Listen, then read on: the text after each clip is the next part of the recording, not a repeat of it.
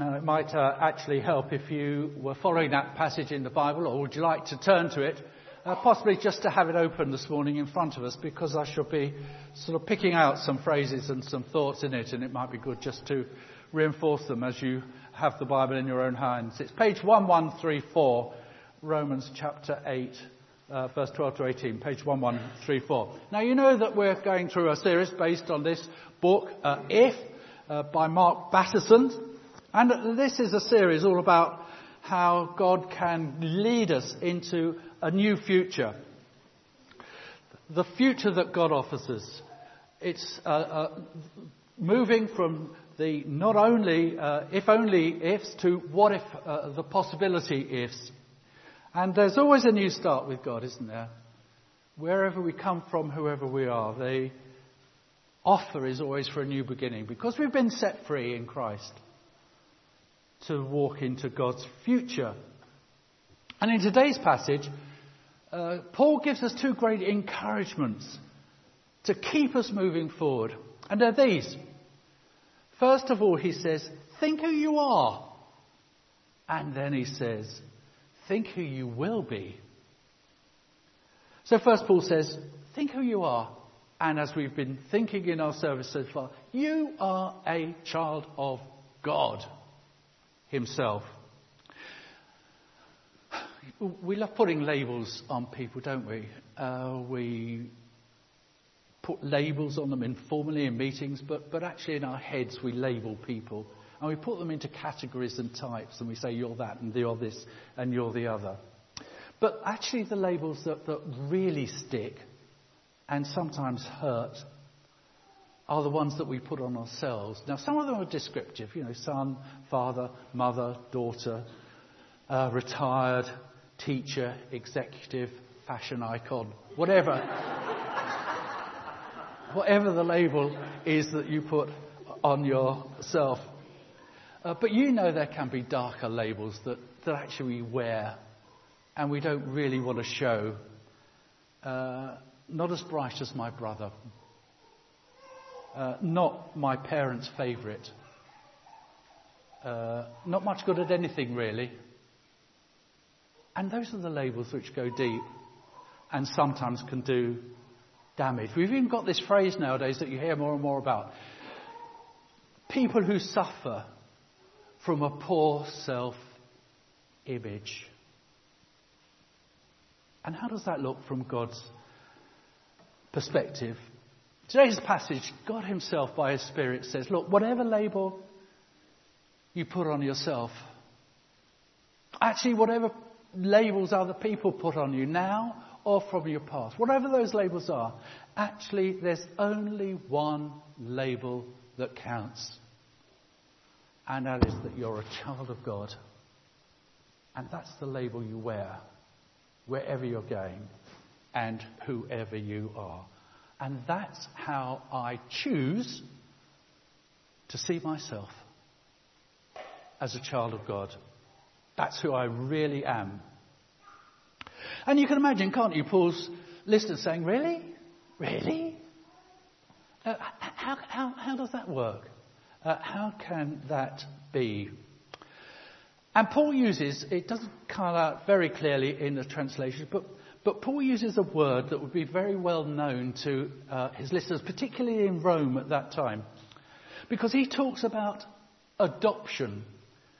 And in verse 15, that word sonship actually means adopted sonship. Now, in our time, we've given adoption, haven't we, a particular role and function and purpose. But in Paul's time, adoption was the common way in which the wealthy and the powerful made sure who would get their goods and who would follow them. And Caesars and other powerful leaders were forever adopting who was to come next. And there was a formal legal process to do it and empower fully the person that they were adopting as their son, usually. So I'd like to show you a clip from Ben-Hur. From all the film nerds amongst us, yes, it is the 1959 version. Yes, it is the Chariot race, and no horses have been hurt in the making of this sermon. And yes, it is Charlton Heston, and yes, it is Jack Hawkins, and yes, they do all speak very funny, and yes, it is all terribly amusing. But please can you concentrate on what it says about adoption, which is why I'm showing it this morning. Not long ago, I returned to Rome with a young man who had saved my life. You all know him as the finest charioteer in Rome. 5 times he's driven my horses to victory.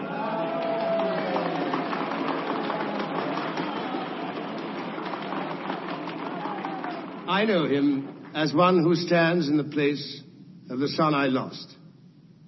I have the love and pride in a son's achievements, which I thought I should never have again. Nothing could make stronger the bond between us, but tonight I wish to share it with you all. The formalities of adoption have been completed. Young Arius is now the legal bearer of my name and the heir to my property.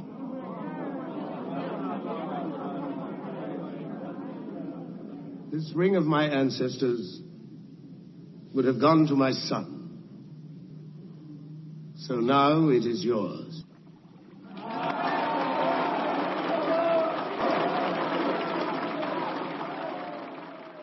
Strange destiny that brought me to a new life, new home, a new father. It brought me here. It may take me away.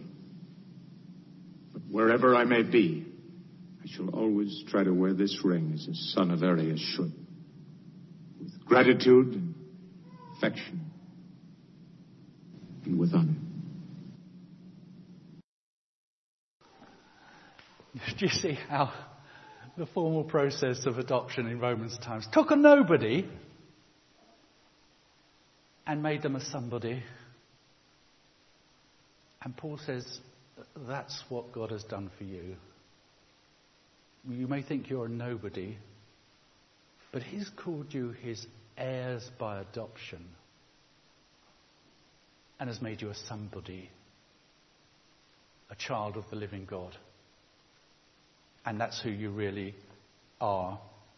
Well, you may say, okay, I get it in my head, but actually I don't often feel it in my heart. You know, one of the things that actually quite often disturbs me is that I won't do it to you this morning, but I've had sort of conversations where I've sat down and looked at people in the face, and I've said to them, do you really believe that God loves you? Do you really believe that you are a child of God? And more often than not, I'll get some answer like, well, I hope so. Or, it would be nice to think so.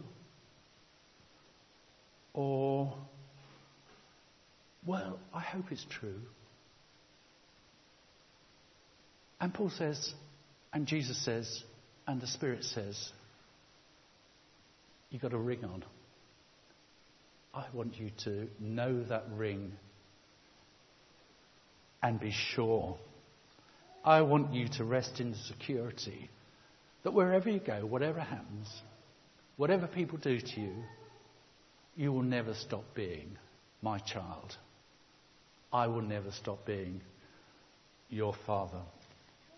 Now, in our time, most people are adopted, aren't they, through the work of an adoption agency. And, you know, I think this is how it works, isn't it? That the adoption agency first gets to know a bit about the child, and then the adoption agency looks for the most suitable match for the child, and then the agency brings them together, and for a while at least then watches over this new family relationship to make sure it goes forward.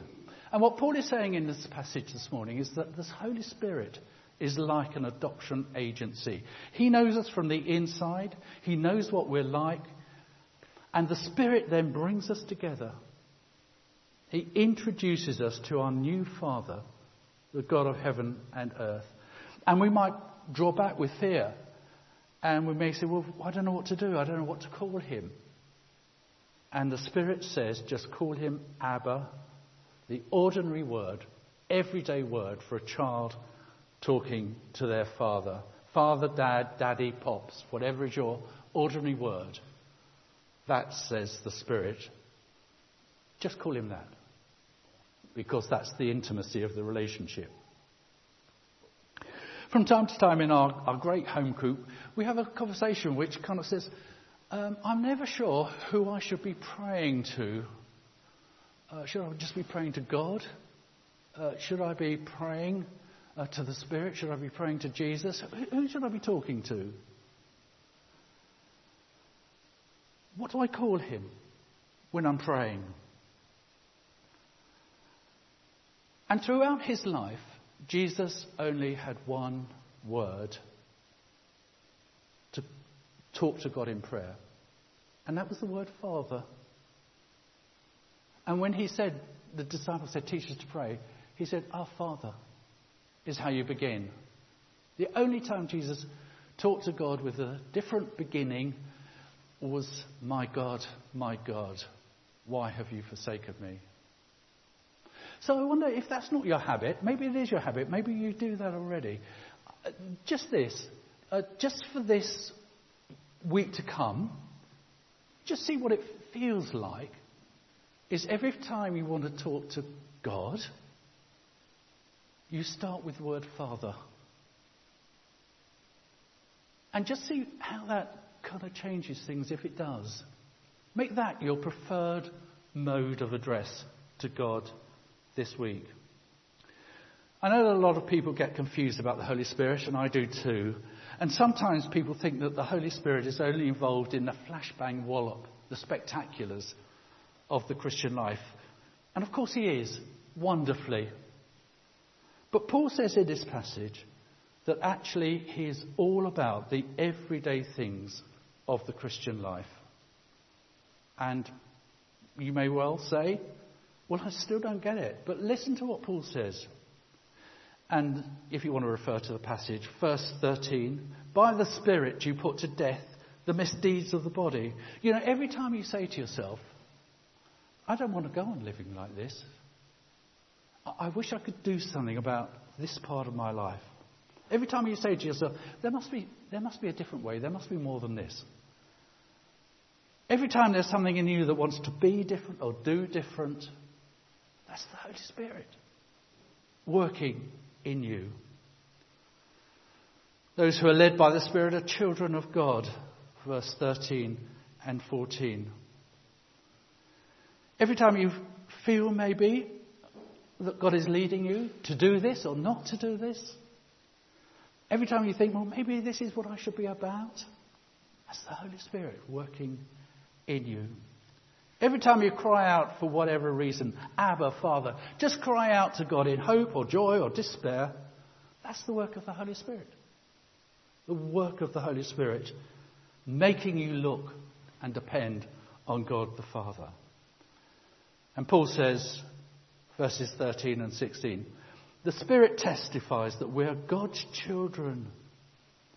Every time we know in ourselves that whatever is happening, God is here with us, knows us, loves us.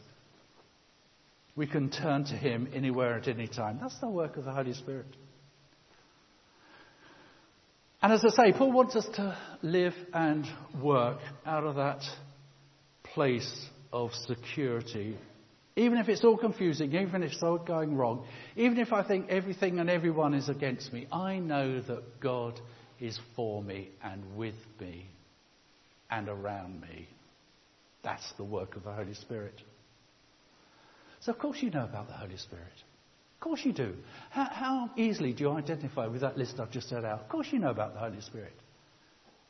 Maybe just sometimes we don't have the language to talk about him. But Paul gives us that language. I talked earlier about all the different badges that we put on ourselves or let other people put on us. But we all live too, don't we? With many voices in our heads. Voices from all the people who have a stake in our lives. Voices that pressurize us and shape us. But voices too from the things that we sometimes say to ourselves. And again, there can be dark voices in there. It'll never work out. The imposter syndrome. Who do you think you're kidding? Who do you think you are? And in all that, Paul says, look, in all those voices, learn to hear the voice of the Spirit. We don't have a shouty spirit. We have a quiet spirit. And sometimes we need to learn to hear him in all the confusion. You know that I've got a hearing problem, part of getting aged. And sometimes to my shame, Jean will be saying something to me, and I've no idea what she said. And she'll say to me, have you got your hearing aids in? I'll say, yeah. And the problem is actually that I've been listening to other voices in my head. And I haven't heard the voice I most need to hear. And sometimes it's the other voices in our heads that block out what the Spirit is saying to us.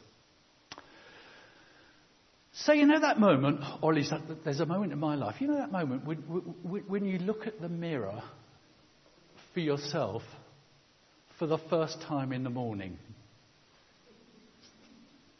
What do you say to yourself as you look at yourself in all your glory and splendour? I want to suggest this. Maybe for this week, at the start of, that mirror, just at that moment, every day this week, you look at it and you say, good morning, child of God. Good morning, Heavenly Father. And get on with the day. And see whether that makes a difference. That's the work of the Holy Spirit. Right at the start of the day. The Holy Spirit giving you the strength to say, good morning, child of God. The Holy Spirit giving you the strength to look up and say, good morning, Heavenly Father. And get on with the day. But secondly, Paul says, never forget who you are, but never forget who you will be. You are heirs of God and co-heirs of Christ. One day, all the glory of Christ will be fully yours. I'm not a great walker. I'm a pretty appalling walker, to be honest. I don't much enjoy it. But various friends and family over the years have tried to lug me and tug me up various hills and mountains. And part of their encouragement has always been, the view from the top is going to be fantastic.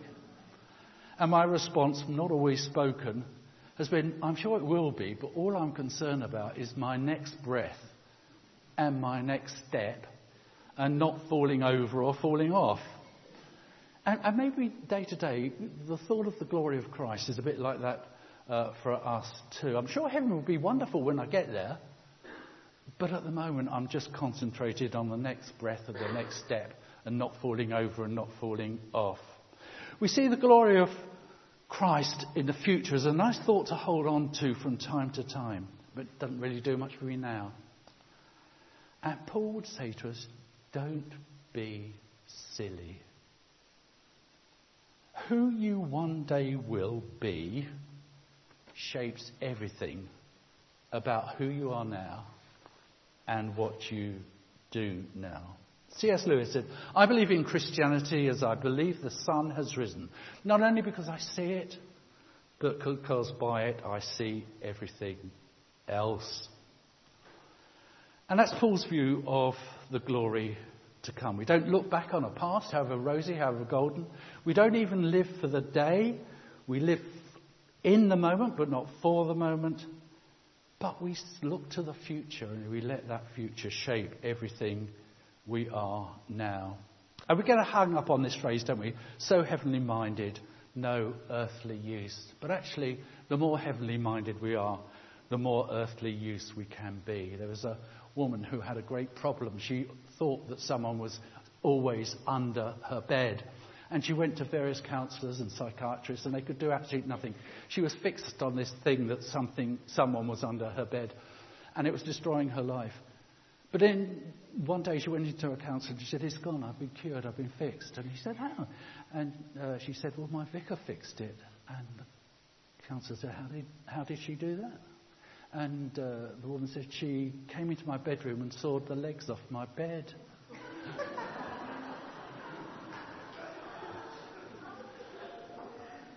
Only the heavenly minded can see what is really necessary to do in this situation. And Paul says, let the glory to come shape how you live now. What does that mean? If one day justice will prevail, then let justice prevail now. If one day there will be no more suffering and sorrow, then let compassion and comfort rule now. As then, so now. We're busy taking skiing holidays. You know, skiing holidays, SKI, spend the kids' inheritance holidays. So we're getting through that at a fair rate of knots. But what if we're spending the kids' environmental inheritance? How does that look from the future of glory? And Paul says, even I look at my present sufferings, not worth comparing with the glory to come. So if the future is glorious and beautiful, wonderful, then in this beautiful world, but which is sometimes ugly, why not bring glory into it? Mother Teresa went around the world, didn't she? Challenging leaders and rulers, saying, do something beautiful for God. Do something beautiful for God. And maybe that's a word we still need to hear today. Here's just a couple of very brief clips, again from our home group material. We're using a group in home group called Inside Out, how we can live more fully for Christ in the world around us. One of my heroes was Mother Teresa. Well, I guess she was a shero. And she was one of the folks that just followed Jesus with such a reckless abandonment. And yet when she was asked, how have you managed to lift 50,000 people off the streets of Calcutta? She said, I started with one. To me, that's not too daunting of an invitation. You know, is to find one person that we can really love well, one person that we can pour our lives into, maybe someone that has been really lonely or really beat up by this world, and to try to embody God's love and grace in that relationship. I even met a group of young kids that were sort of the preppy kids. You know, they like their manicures and pedicures, and they said, we're a little different from you, Shane, you know, but we're trying to figure out how to follow Jesus.